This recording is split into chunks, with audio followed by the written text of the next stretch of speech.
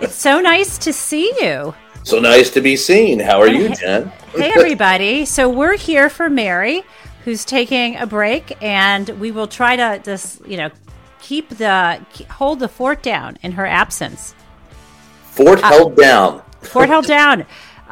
Brian, nothing happening in the news, is there? Never. That's the nice thing about the news is there's never anything new, and we don't have to worry about it. Let's talk about rock and roll.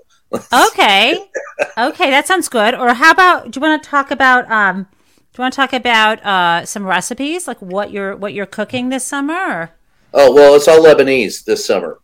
Okay, actually, fuck that. Let's actually talk about what's going on. That'll work. The shocking news, I know, people, I hope you're all seated, but it turns out that a lawyer who worked for Donald Trump, our former president, turns out he's a sleazebag. I'm shocked, mind you. Yeah, and of all people, Rudy Giuliani. No. That Rudy Giuliani of the shoe polish dripping down his sideburns and the Four Seasons total That's landscaping thing. Sorry, I just can never forget doing a press conference. I'm sure he thought it was the Four Seasons, hotel change. But as an aside, Brian, did you see the documentary? There was a short documentary about the story behind the family that the woman, the matriarch who owns that place. Did you watch that? Yes, I did. Really fantastic, because the backstory is super interesting, and what a sweet family that was, and how they realized how to turn, lemons into lemonade. But yes, Giuliani can turn lemonade into lemons, into rotten lemons, actually. I am stunned. So tell me, Brian, what I don't know if you read the 70-plus page complaint filed in New York State Court. There's a lot that jumps out at me, but I'm curious for you what you find to be the most important in terms of the future of our democracy. Not so much the disgusting details, but they're related. Well, I don't find anything shocking about these charges. This is all stuff that we've kind of known about Rudy. Putting it down in those 70 pages makes pretty plain the egregious assault he's had on our country. So I find actually some hope out of it, because there are 70 pages of documentation that show exactly how screwed up he has, and to go through them individually would take more time than we have on air today. But I will say that the thing that I find what slaps me in the face most is just for a guy who was known as America's mayor, for a guy who went after the mob, it seems like he learned from them and has adapted their style of governance and countenance with the public at large. In other words, I think he's just he has adopted a mob mentality. Those charges and those 70 pages show that he has no concern for anyone other than himself, and has no concern for the rule of law. And that's the thing that slaps you in the face more than anything else. A guy who prosecuted others for breaking the law has no care for the law. Yeah, I just want to be clear. I know and I know these are allegations. Yes. And even though some of the allegations come with the claim, only some, that there are corroborating witnesses or audio or what have you, it's just a complaint. It is a complaint, but it has a complaint based in fact. Of course, these are all alleged. He's an alleged criminal until he's convicted.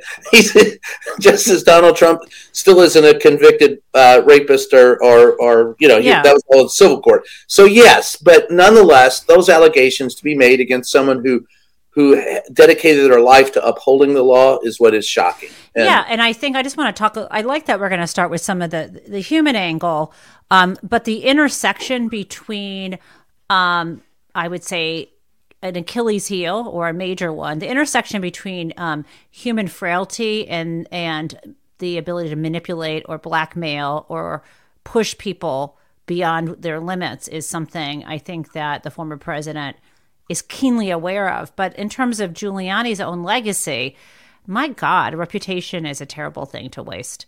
And it's just, I'm saddened though, because not that I ever thought he was a super great person, but I'm saddened to watch what alcohol and alcoholism can do to a person, because it's not funny to me to read the allegations that he's drunk morning, noon, and night. I know people that know him well who say he's drunk morning, noon, and night. I know people who took photos of him when they went out to dinner, and they haven't published them or haven't publicized them because they don't want to take advantage of the man. They actually feel sorry for him. And to the extent I feel sympathy, but let me put it this way. I feel empathy as a human being for another human being going through that. I feel no sympathy for what he's done because he's made those choices himself. But I'm speaking to, how I'm speaking specifically though to people who listen to the show or watch the show who are either recovering alcoholics or trying to deal with addiction or have family members in the same boat. And I want to be just very clear that I'm making a distinction between the disease of alcoholism and the behavior that he is separately, or it's entwined with that he's demonstrating, and those who will exploit that weakness. And it's just. But let's get to the part when you reference, this is someone who is a prosecutor who was supposed to be upholding the rule of law, and then he seems to be flouting the law. Yeah, and so to me, what jumps out, what's to me the most troublesome part of this is the allegations that he was telling this woman who worked for him, Noelle Dunphy, that he was telling her that he was selling pardons for $2 million and splitting the proceeds 50-50 with Donald Trump. And so far, I have not heard Donald Trump say anything about this. And what's shocking to me is this. If Rudy were lying about this, he was just either, one, trying to show off to Noelle, or it was some sort of fever dream, or if instead he was exploiting other people in a kind of fraud scheme and trying to solicit their money, even though he had no guarantee of doing it, there's still crime there, okay, or alleged crime. But if it were really happening, wouldn't Donald Trump, the first thing he'd be saying is, Rudy, why are you screwing me over? I never heard about this, my piece of this, because he gets mad. Where's my cut? Where's my cut? Yeah. Well, first of all, you can't believe anything Donald Trump says. And then Rudy is, I remember interviewing him, after 9/11, and he was, riding so high after that. And he always reminded me of it's a bit of the H.L. Mencken or Hunter Thompson thing. The only way to look at a politician is down. That's from Mencken and what Thompson. Is that? What does that mean? The only way to look at a politician is down. And what do you mean, like looking down on that? You look down on them because there's just really no other way to understand Rudy and what he does, other than the fact that he's always manipulating and conniving. And even back then, you look at it back then, you saw him after 9/11, and now if you put it in context to what he's doing today, it's like, oh, I get it. It was all about him even then. The idea that with politicians, there's always a bit of narcissism. There's always a bit of something wrong in the actions that they take, even if they're for people. So it throws into question everything he's ever done. And you can't look at him now and you just, part of me, because I do have relatives that are alcoholics. My father was one. My sister is one.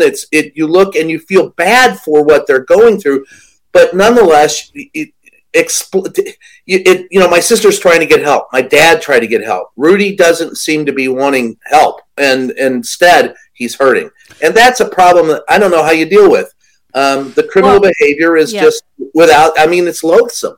It's hard, it's so interesting. Criminal behavior. Right. And when you look at his, the complaint is replete with claims of grandiosity. Like there's this, she was supposed to get paid $1 million a year, and the complaint says that's what people around him were being paid. Or he claims that he could, the idea that he was going to, it's so speculative. He could earn $10 million a year doing, I'm not sure, where he was earning money, what he was doing. But there is something very credible in there that he was apparently getting paid for some kind of consulting, and he was having whoever his client was paying a third party so he could keep that income away from his then current wife with whom he was going through a divorce. Shocked, mind you. Well, I'm shocked, but this stuff isn't just, as someone who studies white collar crime and knows the, Title 18 well enough to know, I can tick off assortments of, of federal felonies that this involves. And some of it is tax evasion allegations. Some of it is, wire fraud. Some of it's obstruction of justice. If you lie in, court papers, it could be even perjury in some cases. There's a lot going on here. And why do we always mention the same charges whenever it's anyone around Donald Trump or including Donald Trump? Sedition, obstruction of justice, perjury. It's like fraud, they have a business manual. Well, at some point in time, I want to look at their pamphlet because it's right. Whacked. I wonder, though, Brian, the one person that we're not mentioning is the Attorney General. Why is it always that it's some woman, whether here it's Noelle Dunphy or it was, why am I forgetting her name, who worked for Mark Meadows, who testified for the January 6th, Cassidy Hutchinson. Why is it always people, if you just, is it disrespect for young women? Because anyone in the world knows that an assistant, a young man or a young woman who is working very close to somebody in power, and if that person is perceived as being corrupt, they're going to be the one who's going to know the most. So why the fuck is it, excuse my French, that it's Merrick Garland... Sounded like good English to me. Go ahead. Why is it that he's always the last to know this stuff? I mean,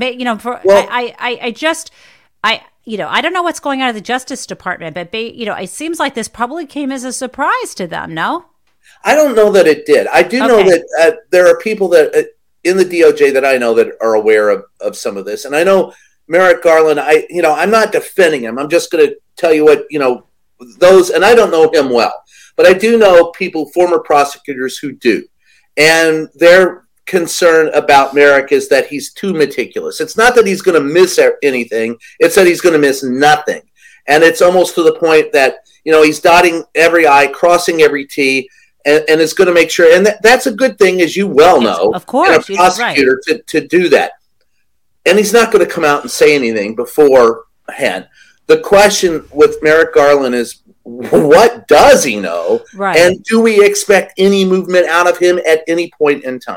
With the latest statement by the former special prosecutor that they jumped the gun on Operation Crossfire Hurricane and all that kind of stuff, that perhaps he will take no action, that Merrick will never take action against Trump, and I don't buy that. I just buy. So let's transition then to the. You mentioned Crossfire Hurricane.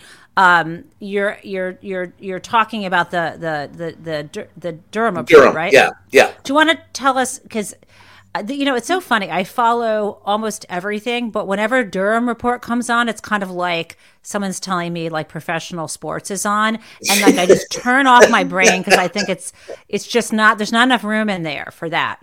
Yeah. So tell me more about, because I thought we already knew that he found nothing incriminating. So why is Donald Trump over on Truth Social spitting this like it's a condemnation of the FBI? Because what happened that he came out and said that that they jumped the gun and that they started an investigation. Can you back up all the way to who appointed? Because this guy was appointed. Obama. Give us a nutshell. Okay. Yeah. All right. So in a nutshell, President Obama appointed or opened an investigation in 2016 into the Trump campaign. And the special counsel, Durham, said that it was extremely troublesome, that there were failures, that there was bias that kept agents from carefully examining evidence, and that it was a long-awaited report that came out yesterday. It criticized the FBI for jumping the gun on the campaign. And you're going back. Sorry, let me just back up. Yeah. So you're talking about after the Steele dossier started circulating, right. Obama opens this, and that was called Crossfire Hurricane. So right, and then, but Dunham Durham wasn't he reappointed by Merrick Garland though too to be a special counsel Yes, or something? Okay. exactly. He was tapped in 2019 by Donald Trump's Attorney General Bill Oh, Barr, right. to re-examine how the government hunted down the leak. So he issued basically the sentence that stands out for everyone is raw, unanalyzed, and uncorroborated intelligence. And the problem with it, all right, you can condemn the FBI. Go ahead, condemn the FBI. God knows I have on a couple of occasions, and I've worked closely with them. But the problem is, how do you determine? The FBI and the Department of Justice went through the hoops, investigated everything. Nothing happened from this investigation.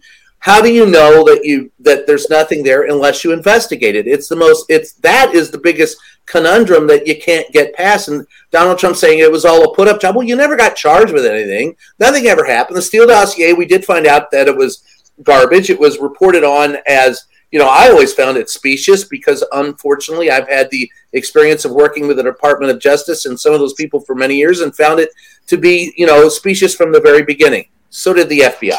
So coming out and saying, that the investigation was unnecessary, well, actually, that doesn't prove anything. It proves that the investigation was necessary in order to dispel rumors. So nothing happened. The FBI did its job, and Durham coming out is it's propaganda for Donald Trump to use going forward in his latest attempt to regain the White House. That's all this is. This is the best time of year. The weather is perfect. You can get out and walk. I don't know, it's like 70, 75 degrees right before summer. And I'm getting really psyched about just being a healthier person. Me and my family, we're eating a lot of fresh fruit and vegetables. And I love that. The only downside is all of the scraps. Like you cut up an apple and there's the core, you cut up some celery or other vegetables, and there's just all these scraps. And I don't want to put them in the garbage because then they're going to smell, and I don't want to put them down the disposal because it seems like a complete waste. And what I'm super excited about doing is using a composter that can transform those food scraps into dirt that we can use in our garden. So the problem, though, with composting is it can take years. My husband, Michael, who's an artist, is also an incredible gardener, and he has this place at the corner of our yard where he has been dumping all of these food scraps. But it really takes a long time, and it's a lot of effort because he's got to go in there with a shovel and turn it over. And, sometimes a dog gets into it. And, I'm just not fully comfortable myself doing all of that kind of labor and kind of making that mess. So instead, I am going to do this. I am going to buy our family, or really Michael, for our upcoming anniversary, a Lomi. It's Lomi, Lomi.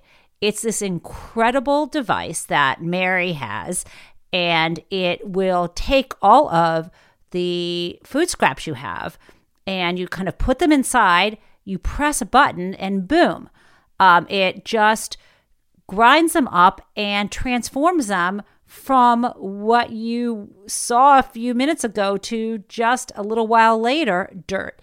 And that dirt is like gold. Instead of having to buy topsoil, which is super expensive, you don't really know what's in the topsoil that you're buying in some plastic bag, from a giant store. Here, you know exactly what's going in this dirt.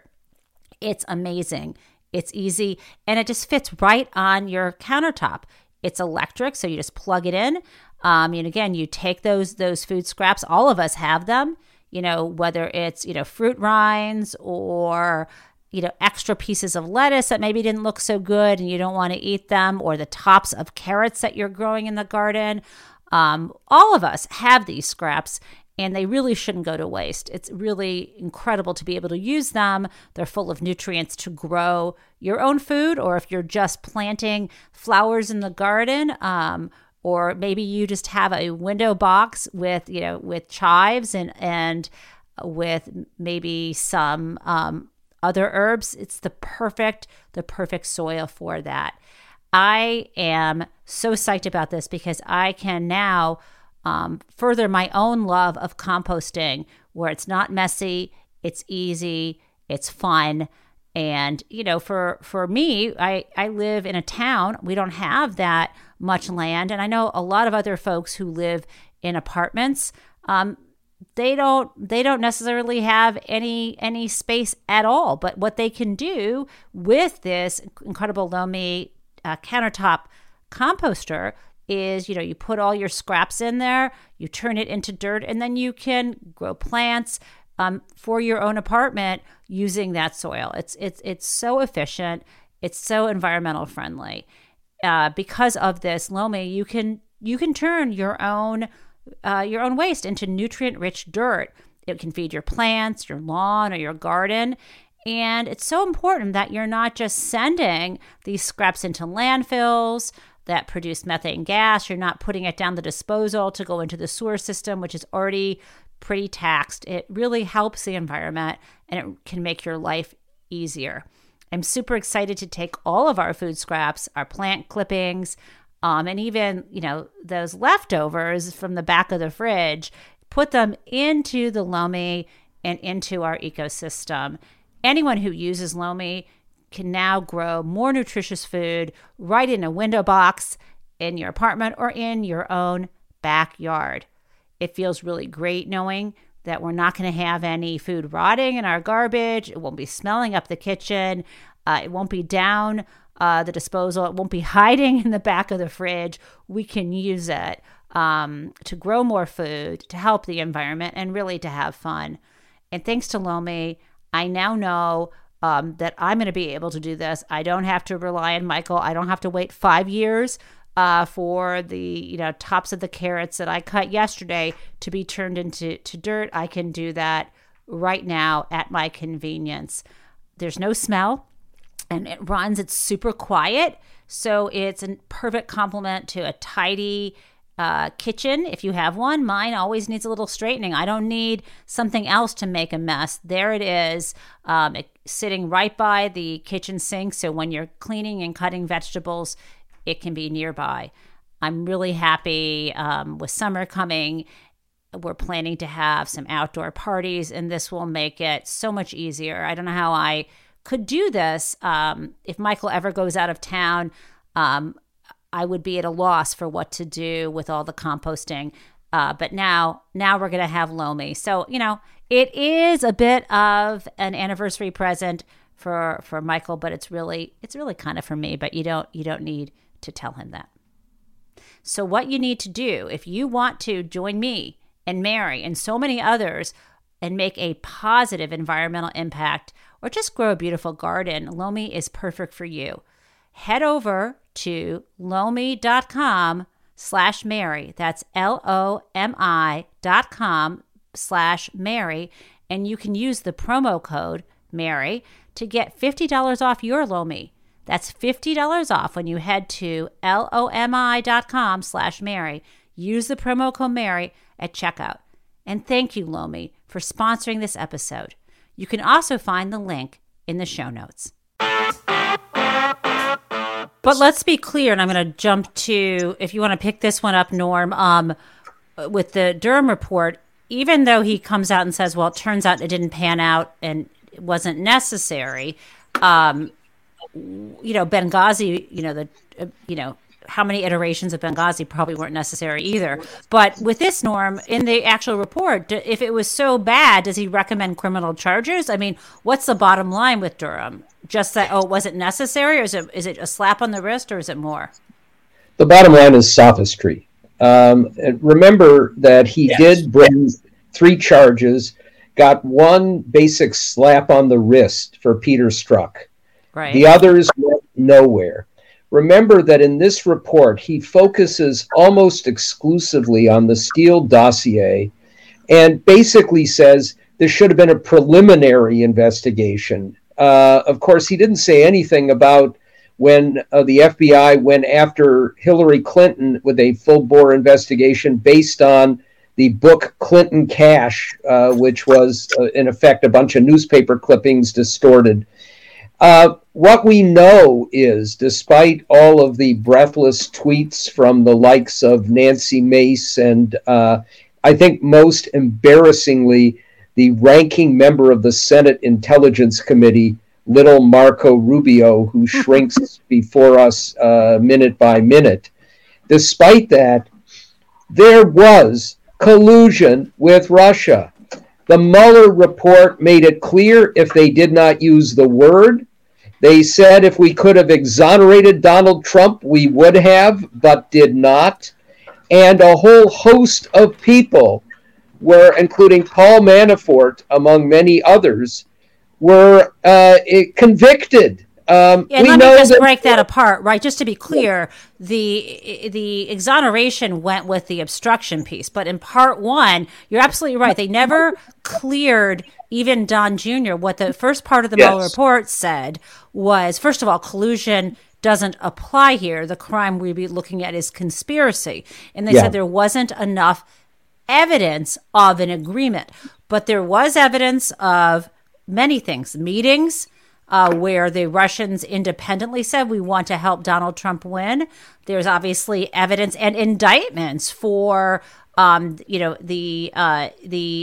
the troll farm out in Russia. But yes, you're right on this that this was the investigation did lead to evidence of obstruction, and then also you remember, Norm, the part 10 examples to be honest. Yeah, there were 10 examples in the Mueller report that they cited of possible obstruction that they said warranted further investigation that never occurred, actually. And some of them they went through just like a law exam where they said, here are the elements of obstruction. One is, the level, the corrupt intent to, in connection with some official proceeding, to, obstruct that proceeding. And so again, it's the obstruction, the nexus, and the intent. And they went through each of those 10 that you're talking about, Brian. And some of them, it was boom, boom, boom. Like they marshaled the evidence. And of course, Mueller just sort of didn't want to say one way or another. He left it either for a blueprint for impeachment or for the next, Bill Barr was going to ignore it for the next attorney general who ultimately. But I want to go back to this Durham thing. So Durham, you mentioned, Norm, that there were a couple cases that didn't pan out. Wasn't there one against the lawyer? There was a lawyer at, I think, Perkins Coie, and that he was acquitted. Is that what happened? Is that what you're referring to? Yeah, that's. And then there was another case that he brought that did not pan out. But this was. So we know that, first of all, Trump openly colluded. Hey, Russia, if you're listening, find those emails. And that's not even a secret. Emails emerged right after. It's as if, and this is part of Trump's modus operandi, Donald Trump's modus operandi, that if you say it openly, that's not the same as if you do it surreptitiously. And it is, of course, it's even worse. And we know that Paul Manafort was up to his eyeballs in collusion with Russian agents for Putin. Now, at the same time, what Durham does in this report is to say you tilted towards going after Trump, but ignored the foreign influence on Hillary Clinton. There is zero evidence that Hillary Clinton did anything or had any intention to talk to foreign agents or others about the election. Were there foreigners perhaps intervening? Maybe so, but that had nothing to do with Hillary Clinton. So this report is an embarrassment. And that John Durham at one point was considered to be a top-flight Justice Department employee and prosecutor, that he even has a license to practice law after this, is really bad stuff. Yeah, Norm, is that any different, though, than what Bill Barr did with the Mueller report? I mean, to me, I'm reading these reports, and it sounds, it's almost exactly the same. Bill Barr took a Mueller report which condemned Donald Trump, right? And as we already pointed out, 10 different times when there could have been and ticked off how it was, criminally liable for obstruction of justice. Now you've got this guy who comes out and goes, look, I'm protecting Donald. In essence, it's the same damn thing, run up to an election, protect Donald, give him cover so he can then scream, rant, and rave about Hillary Clinton and stuff that are 8 years, 9, 10 years old. It's, to me, it's the same playbook, different player, same playbook. You know, I'm hoping, Jen, that we know that Jim Jordan has asked Durham to come in and testify. Mm-hmm. I'm just hoping that the great Jamie Raskin and the other smart Democrats on the Judiciary Committee bring their, intelligence and depth to bear. And remember, this guy Durham went all over Italy, spending taxpayer money on lavish meals and other things, basically to try and find more dirt, which he did not find. This is a bad guy, and there's a lot that Democrats can do in questioning this guy to point out his sophistry. You know, to me, it's so interesting, the contrast between where truth and justice happen, which is ultimately, as hard as it is to happen, inside of a court of law, versus this kind of report or the town halls or in other words, when there's real stuff happening, like an indictment of Donald Trump or a jury verdict against him, or several special counsel investigations, or another impending indictment. This is super real and has major consequences. And yet the sort of sideshow kind of can take center stage because of this. I don't know if this is a media problem, but the Durham report, like you say, it's kind of a nothing burger.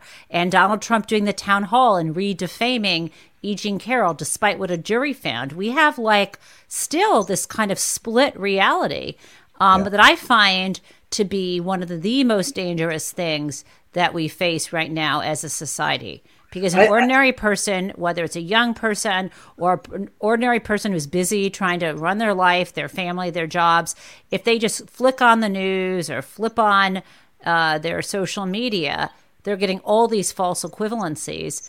Or people whether it's Jake Tapper trying to say this is a big deal, or Anderson Cooper trying to gaslight us about how they stacked the audience to cheer for this unrepentant rapist at the town hall. What's going on? Well, it's a couple of things to unpack there. First of all, with the town hall, I know three people that were in that town hall, and they said, look, they were told they couldn't boo, they could only cheer. And when Donald Trump said some of the most egregious things that he said, more than half of the audience simply sat there and did nothing or frowned. It was the vocal minority. That is Donald Trump's audience, the vocal minority. And he's trying to make it sound like he has much more support than he actually does. So yes, there is a problem. The second thing to unpack with that is you have to be a wise and an investigative reporter yourself when you watch news these days. You cannot take things for granted without double checking, triple checking, and checking who's vetted the facts and who you're looking at. So if it's Breitbart or the Epic Times or Bufu Bamubu or whoever it is, you gotta know whether or not. Wait, bufuamumu.com or yeah, bufuamumu.com. If you actually check it out and vet it, it's like, I know people are very upset that Donald Trump did that town hall. But here's the thing. It exposes, I think, I take the opposite view on that. It exposes him even more for how depraved he is. And I think it helps other people understand when he comes out. Right now, the Republican Party is saying that President Biden doesn't want to solve the debt ceiling problem. And that they do. However, the guy who's the head of their party sat live on television and said, screw it, default on the debts. And which he's done his entire life. So, can I give the quote? I think we should do a default. Yeah, I think we should do a default. I mean, we're not playing Monopoly, Donald. You didn't roll trip sixes. He's such an idiot and inarticulate and vulgar. On top of everything bad about him. Oh, and you're a nasty. You're a nasty person. Come on, all of that is just an indication to me of how desperate he is. And I had, not seen him in a while in person. I thought he came across as pedantic and tiresome. I thought he looked a little tired and angry. And all of that stuff is, you need as a viewer, and I hope that we're teaching people how to be judicious viewers and readers of news. Because it's not, you've got to be able to discern. If you're going to just accept what you see, you're going to get screwed. And I think, and at the end of the day, though, I also think that the more you see of Donald Trump, the less you like of him. And there's a fatigue factor, even for those who like him. They're going, all right, fine, we've seen it, we've heard it. I know, but I'm really worried because maybe it's because I just lost. Yeah. I mean, spoiler alert: Sunday's episode of Succession. Are you Succession watchers? You too?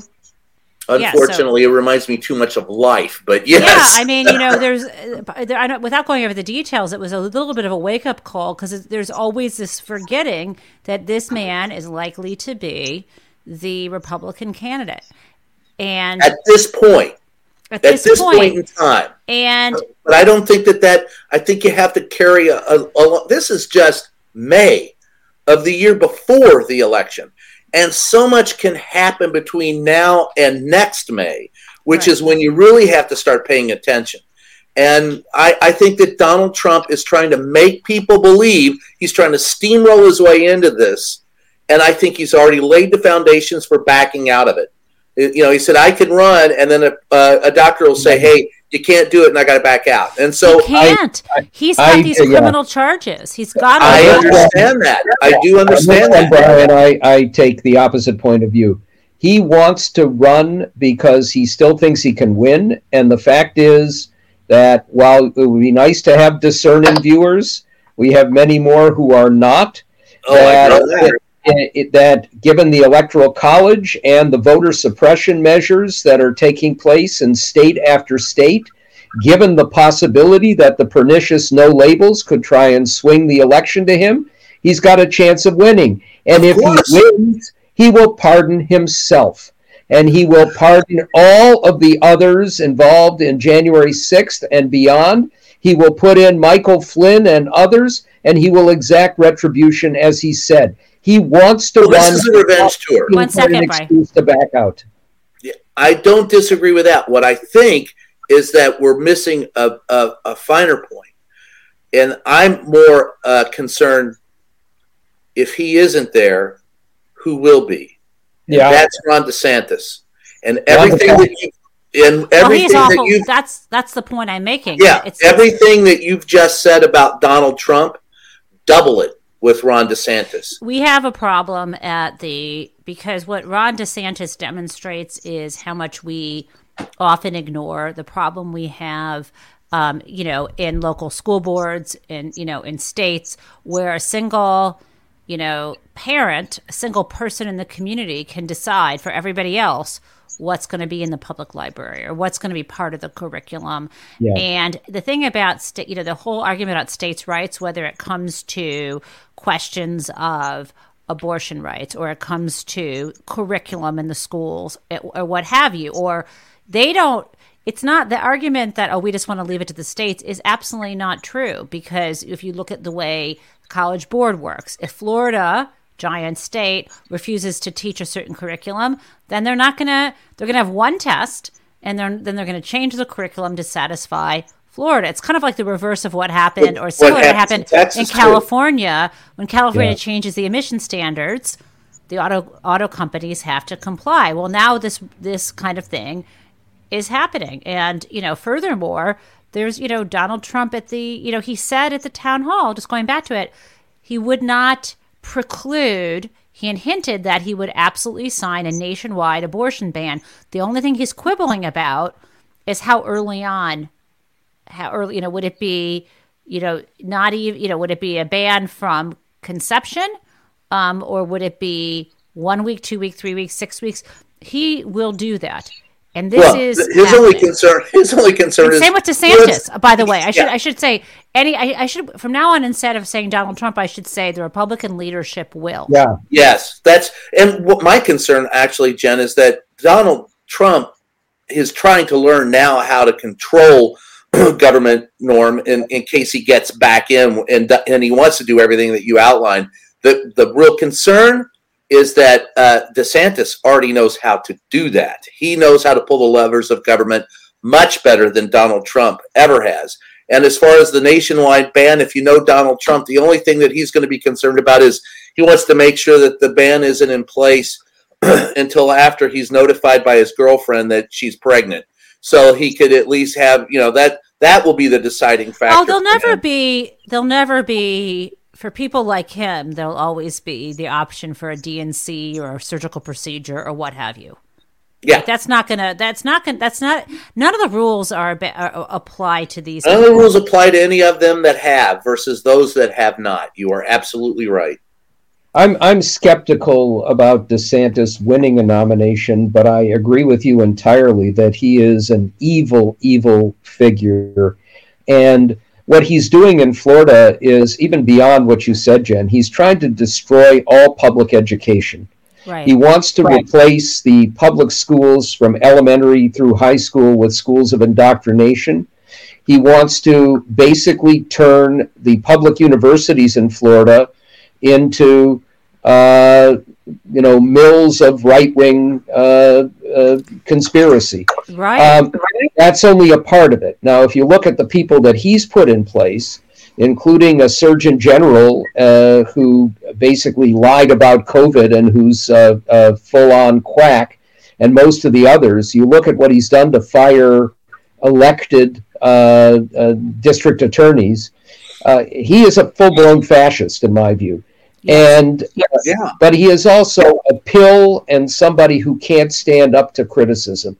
So I doubt that he'll make it. But the reality is, any of the others out there may be some who you could imagine would be marginally better if somehow a Chris Christie emerged. He's not going to blow up our alliances the same way that Trump or DeSantis would. But he'll put in judges who are just as bad as Alito, Thomas, and the other corrupt ones on the Supreme Court. He'll tilt policy in a terrible direction. None of them would do any good for the country except to take us further into the dark ages. But I still think if I were John Roberts at this point, I'd be looking into whether you can administer the oath of office in a federal penitentiary or a state one in Georgia. Well, you got to admit, that'd be a great scene in a movie. Yeah, and the Supreme Court is going to have to decide whether you can pardon yourself from prison as a president. How would you like to hold cabinet meetings in prison? That's No, I mean, the thing is, right. I mean, DeSantis is not charismatic. And that's what made me so concerned about the succession program, because the guy they have playing the character running for president, the fascist guy, is charismatic and attractive. And, if the Republicans weren't also, or politicians in general weren't also stuck on themselves, they would find somebody who would fit the bill. And thank God they haven't. A modern day Ronald Reagan. Cheney. So when you say Cheney and Kinzinger, I'm going to go back to when I thought you were talking about Dick Cheney. Yeah. And Liz Henry Kissinger. Cheney. Right. Liz Cheney. No, I mean, Liz Cheney. Right. That's the scary. Right. Because her politics on choice are terrible. She's so anti-choice. I don't like her at all. I don't think she's a heroist. But the Republicans, if they ever got their collective shit together, that would be that's a ticket could entice women voters and moderates and others because of the stance that she took in January 6th. They won't look any farther than that than go, she's a hero. That's not going to happen. And I know it won't happen. It will never happen because she couldn't get out of a Republican primary because of what she did to Donald Trump. But to Jen's point, that's the type of thing that, I don't think, DeSantis has all the appeal of roadkill. And if you're a Democrat right now, you want him instead of Donald Trump. And it doesn't matter what the polls say right now about Trump, because in the end, if the Democrats get their, they can snatch defeat out of the jaws of victory every time. But if they got their messaging down, they'll thump Trump. But and they could take DeSantis. But but Kinzinger and Cheney would be It's the all fifth. it's all the Electoral College. I mean, let's just remember, I know you all know this, but Yes. let's just be clear. Hillary Clinton won the popular vote and just, barely lost the Electoral College. Let's remember, Donald Trump has never won the popular vote. No. Okay, so it's very much a question of how these states go and how their gerrymandering goes. And on Succession, spoiler, if someone bombs, the Milwaukee vote office, I mean, that just freaked me out. We don't have anything in place. What if there's a major storm, an early snowstorm? There's so many factors that that I'm very nervous, even if you think Trump can be thumped. I don't know. Well, I will tell you what makes me even more nervous. The way the press is covering the debt ceiling. Okay, good. Including, all of these, taking statements by Kevin McCarthy at face value when he says, I just don't think that Joe Biden wants a deal. If there is a default, or if we come close again, and this time I think the reaction in the markets will be even worse than it was when we came close in 2011, it will very likely get blamed on Joe Biden. And that could carry through into next year. Now, you put that together with the Electoral College bias, with what we're seeing in Georgia and other states now, North Carolina, the swing states in one form or another, that are tilting the scales even more against Democrats.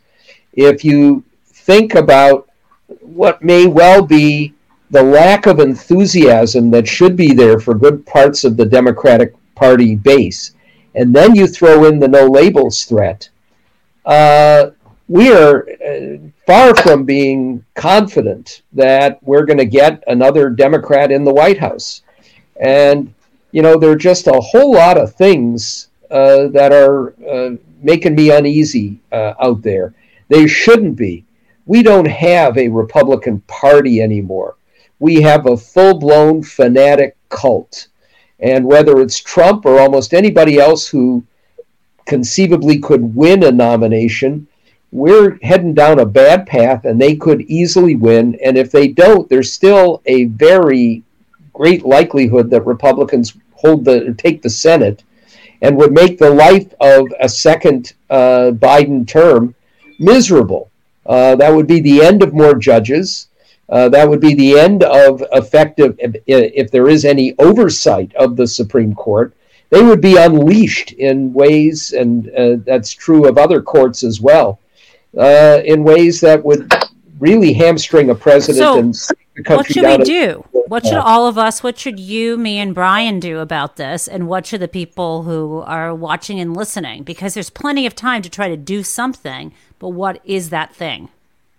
Well, among other things, we really do need to keep shining a spotlight on no labels and make sure that they don't. I know what that is, but do you want to elaborate a little more about that? Yeah. This is an organization started a long time ago by Nancy Jacobson, who's an activist in her own part, but married to Mark Penn. It was originally a very good idea to try and lower the temperature and focus on problem solving. It has degenerated into something else. One of their co-chairs is Joe Lieberman. They have $70 million in mostly dark money funding, and they're aiming at getting on the ballot for an independent candidacy in states across the country. And they have succeeded in Colorado and a few other places. They have now been charged with deception in Maine by trying to get people to sign a petition that they think is just to allow an independent candidate on the ballot, but it's actually switching their party allegiance to a no-labels party. And while they say that they won't put up a candidate if the two parties put up non-extremists, they have basically equated Joe Biden as an extremist with Donald Trump as an extremist. So it's something to keep an eye on. At the same time, you, Brian, and I have to do what we've been doing, which is to scream as loud as we can, using the bully pulpits, weak as they may be, to try and put the spotlight on mainstream media, among others. The publisher of the New York Times did an interesting, and if you looked at it in isolation, quite reasonable piece in the Columbia Journalism Review, defending objective journalism.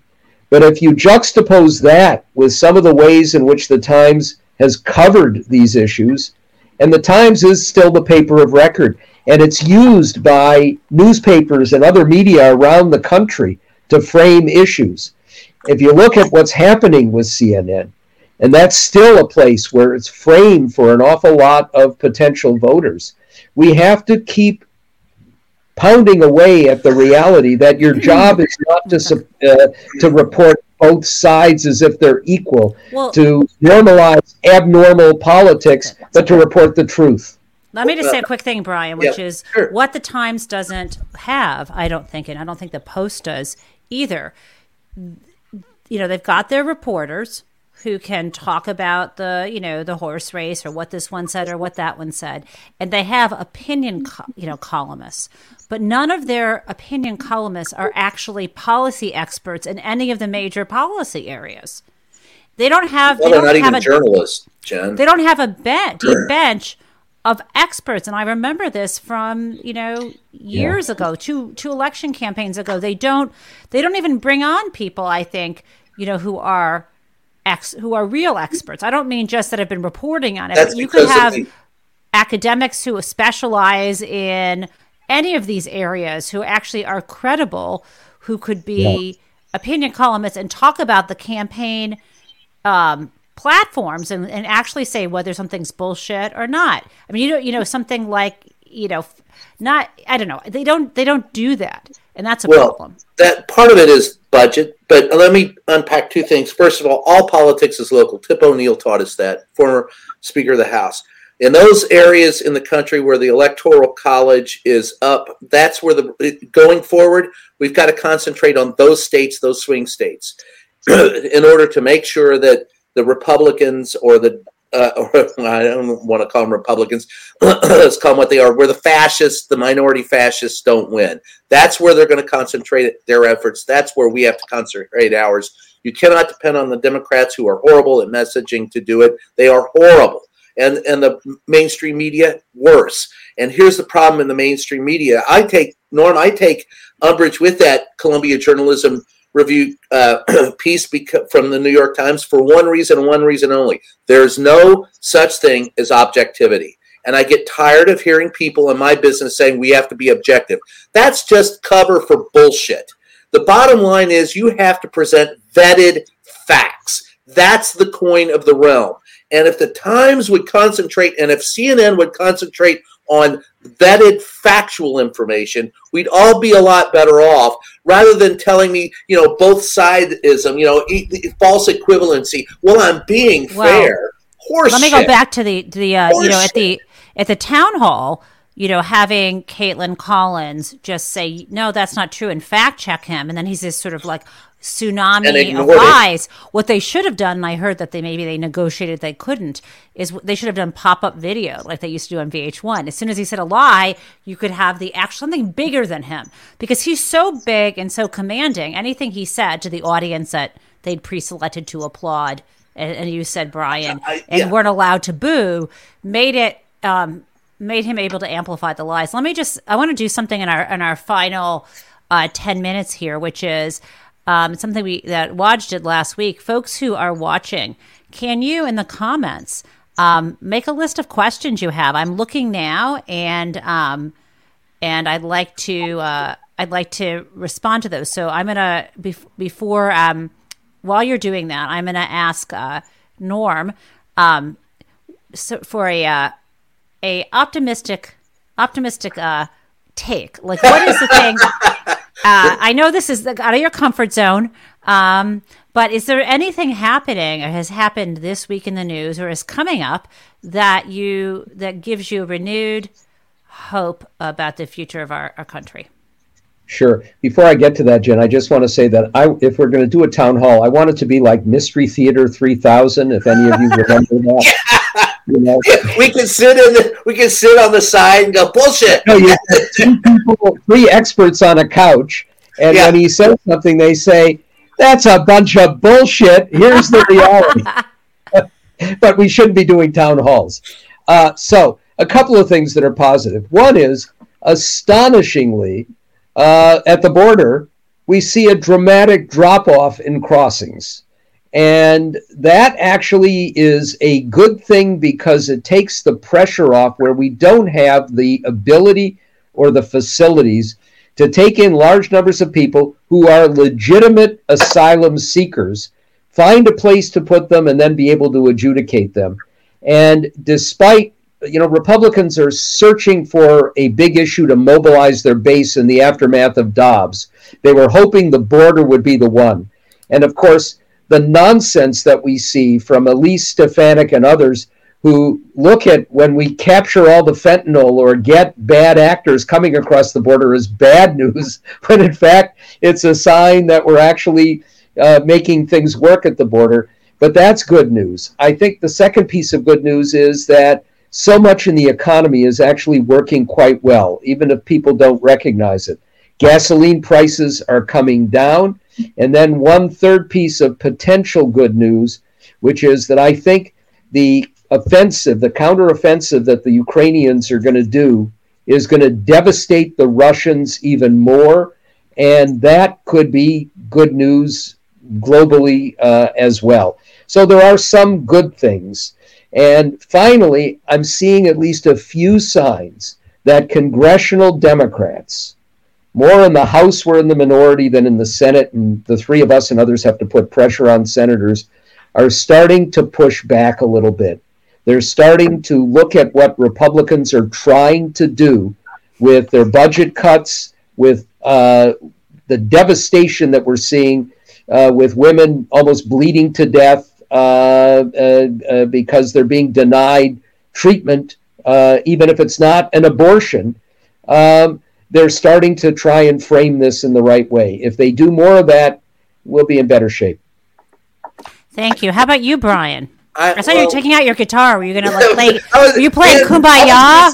He's hitting it. All I got to do is hit the right chord. He's there. But no, I think it will.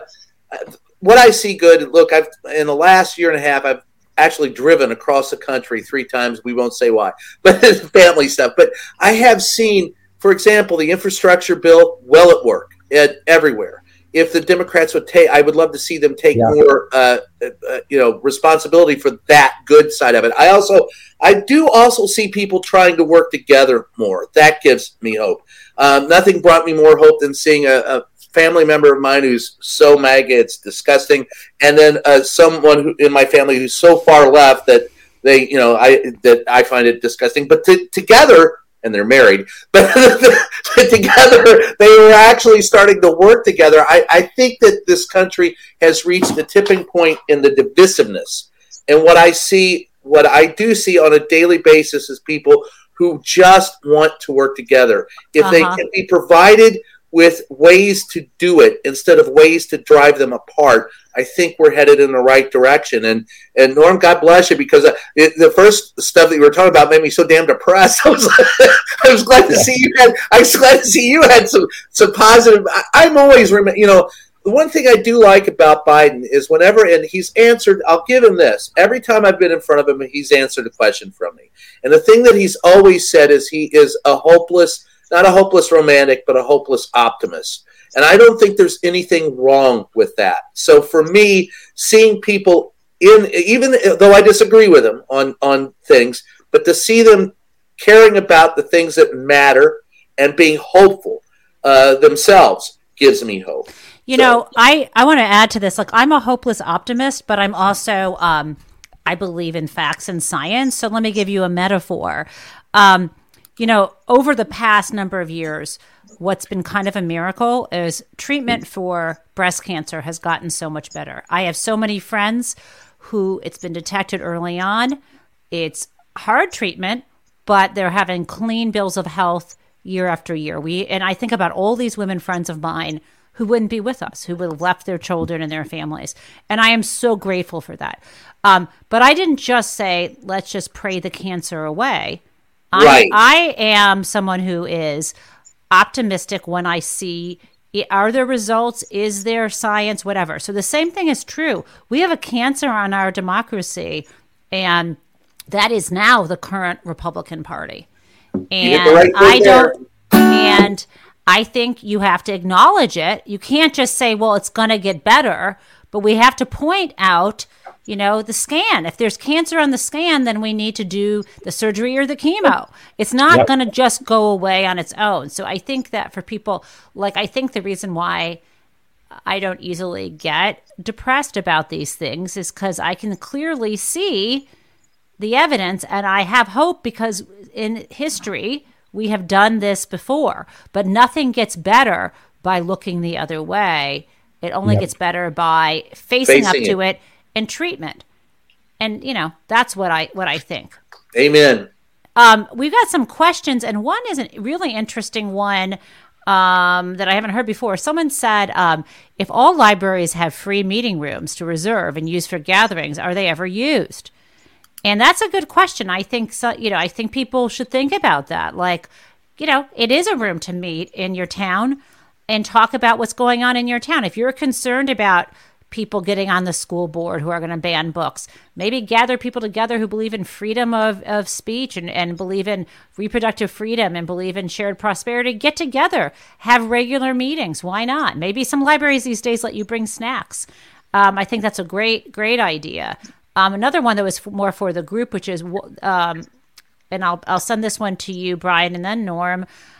Someone asked, why isn't the alleged pardon for money allegation, why isn't that top news?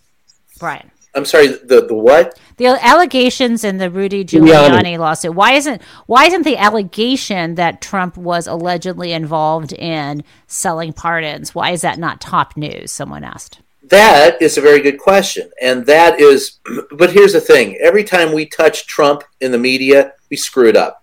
And so there is a tendency among, and I don't want to say mainstream media. I don't like that term because it was actually used, I believe, first in Germany. I think corporate media is the proper term.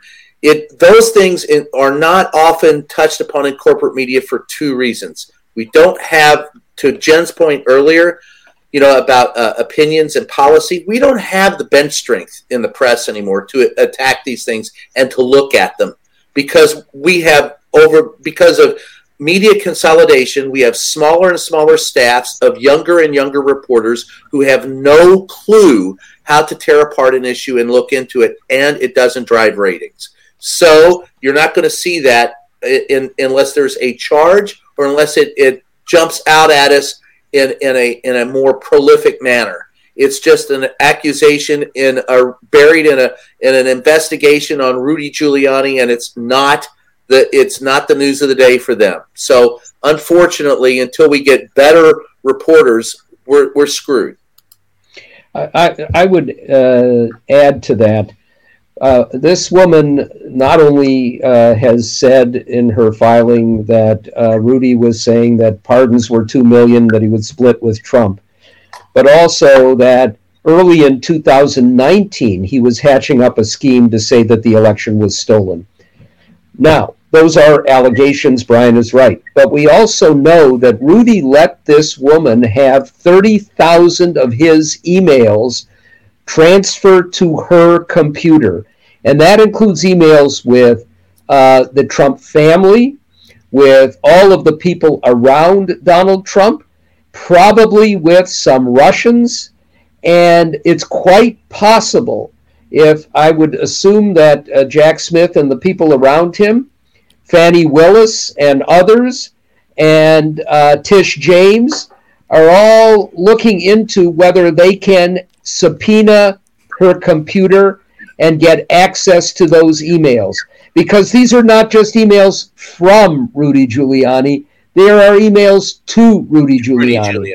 If indeed there was a pardon scheme, it is quite likely that there are emails between Giuliani and maybe Donald Trump Jr. or maybe Trump himself saying, okay, here's somebody who's willing to give us the $2 million. Then they can trace the money. I don't think he's ever on his own email. Yeah. And secondly, based on an interview, the lawyer was on some show last night, and though he said there were recordings of other things, I guess in the complaint, when it doesn't say there's, I think he's been through every email. I don't know if they have evidence in the email, but you're right. There could be hints and there could be code language, Norm. Yeah. And there are also other people she must have told contemporaneously about this, right? Remember what Michael Cohen said. It was, you ever saw the movie Goodfellas?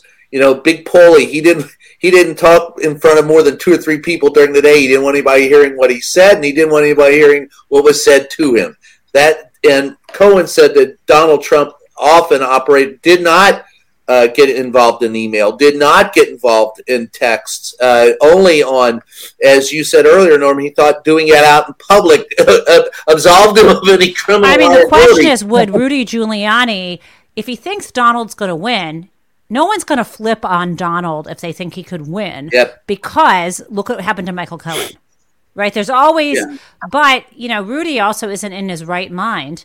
And maybe he will, because he may be in a lot of trouble. As Norm mentioned, there are all these emails, and there's been discovery in these various criminal and civil cases.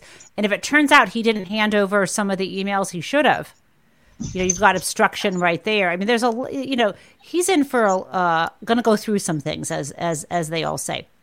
And well, he should. But even if Trump is not doing this directly, we're going to be able to find out if. And you can, first of all, Rudy is not going to use code language. But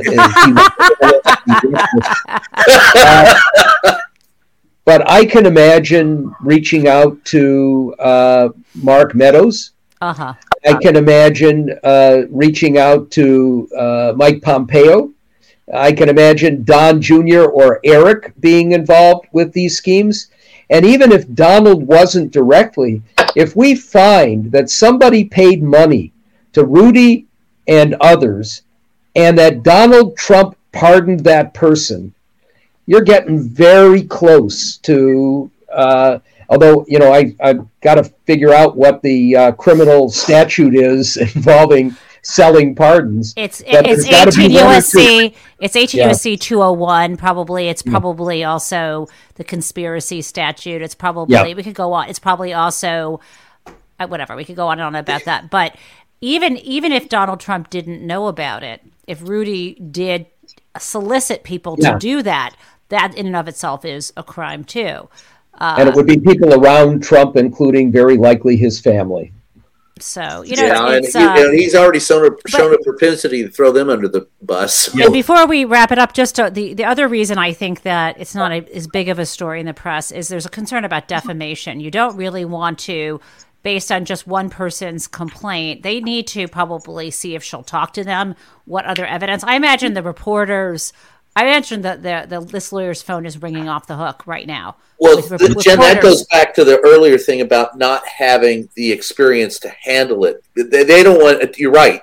They don't want a defamation suit, but we don't even have the bench strength in most major media to take that issue and to dig into it. We just don't have the people. And so, yes, you're absolutely right. And Jack Smith might be getting there first and telling them don't talk to anyone but us right now. Yeah. I mean, if I were him, I would be doing that. Yeah. Yeah. Okay, so one last thing. Mary, when she's here, often has that bumper sticker. So, Norm, what's your bumper sticker for today? What's my bumper sticker for today? Go to Brian first. I think about that. My bumper sticker for today, pick up my guitar and play, just like yesterday. And I get on my knees and pray I won't get fooled again. I like that. That's a little long for a bumper sticker. Mine is... Go ahead, Norm. No, go ahead. You go ahead. No. I'm trying to think of something that's still hopeful. Maybe mine is, if you can read this bumper sticker, you're too close to the back of my car. I'm kind of ornery today. I think I will go with what I'm now saying every time, which is multiple times a day we hear of another mass shooting and deaths. Another day in paradise. Right. It's the guns. And Brian, you can use your guitar to that song. Another day in paradise. I'll hit the E. Thanks, By friends. the way, yeah. I happened to come across last night it's an MGM Plus documentary series on the music scene in California in the 1960s, 70s, and 80s. That is really worth watching. I've seen it. It's good. Yeah, a lot of Joni Mitchell, Neil Young, Crosby, Stills, Nash. Is that the one with Jason? Is that the one with Jason Dillon in it? Oh no, no, I don't think so. Okay, good. Jacob Dillon. Jacob Dillon. Sorry, Bob's son. It's called Royal Canyon. Yeah. It's fabulous. I think I watched it. I highly recommend it. Hey, I'll plug one. It's called 6 Feet Apart. You can see it on Amazon.com, and it's about the early days of the coronavirus, and very good. Gee, I wonder who did it. Oh, I did. Brian, it's too soon. For those who don't know, I went to high school with Neil Young. Did you? Oh, you did? Yes, I did, in Winnipeg. I went to high school in Winnipeg. Neil Young and you look too young for that, Norm. Yeah, I actually was a few years ahead, but Neil, who I've touched base with, who's still absolutely fabulous. But when we needed a dance band for a prom, we had a group called Chad Allen and the Expressions, and that was Randy Bachman and Bachman Turner. We had 2 Rock and Roll Hall of Fame acts. Wow. What a legendary high school. What was in the drinking fountains, Norm? Yes. Neil Young has one of the best rockers of all time. There's colors on the street, red, white, and blue, shuffling on the beat, people sleeping in their shoes. There's a warning sign on the road ahead. A lot of people saying we'd be better off dead. Don't feel like rocking in the free world. Well, that is Randy awesome, Bachman's guys. Still alive and kicking too. Neil lives mostly in Los Angeles with his wonderful, talented, and incredibly smart wife, Daryl Hannah. What? Wow. Yeah. Neil's married to Daryl Hannah? Neil is married to Daryl Hannah, who should still have a vibrant career, but actually was, I think, one of the victims of Harvey Weinstein because she did not do what he wanted, and he basically got her blacklisted. And so this whole thing comes full circle because of course, the Rudy Giuliani case is also a case about sexual harassment and assault. Okay, on that happy note, thanks, guys. It's been real. Hopefully Mary will be back next week. And thanks, everyone, for watching.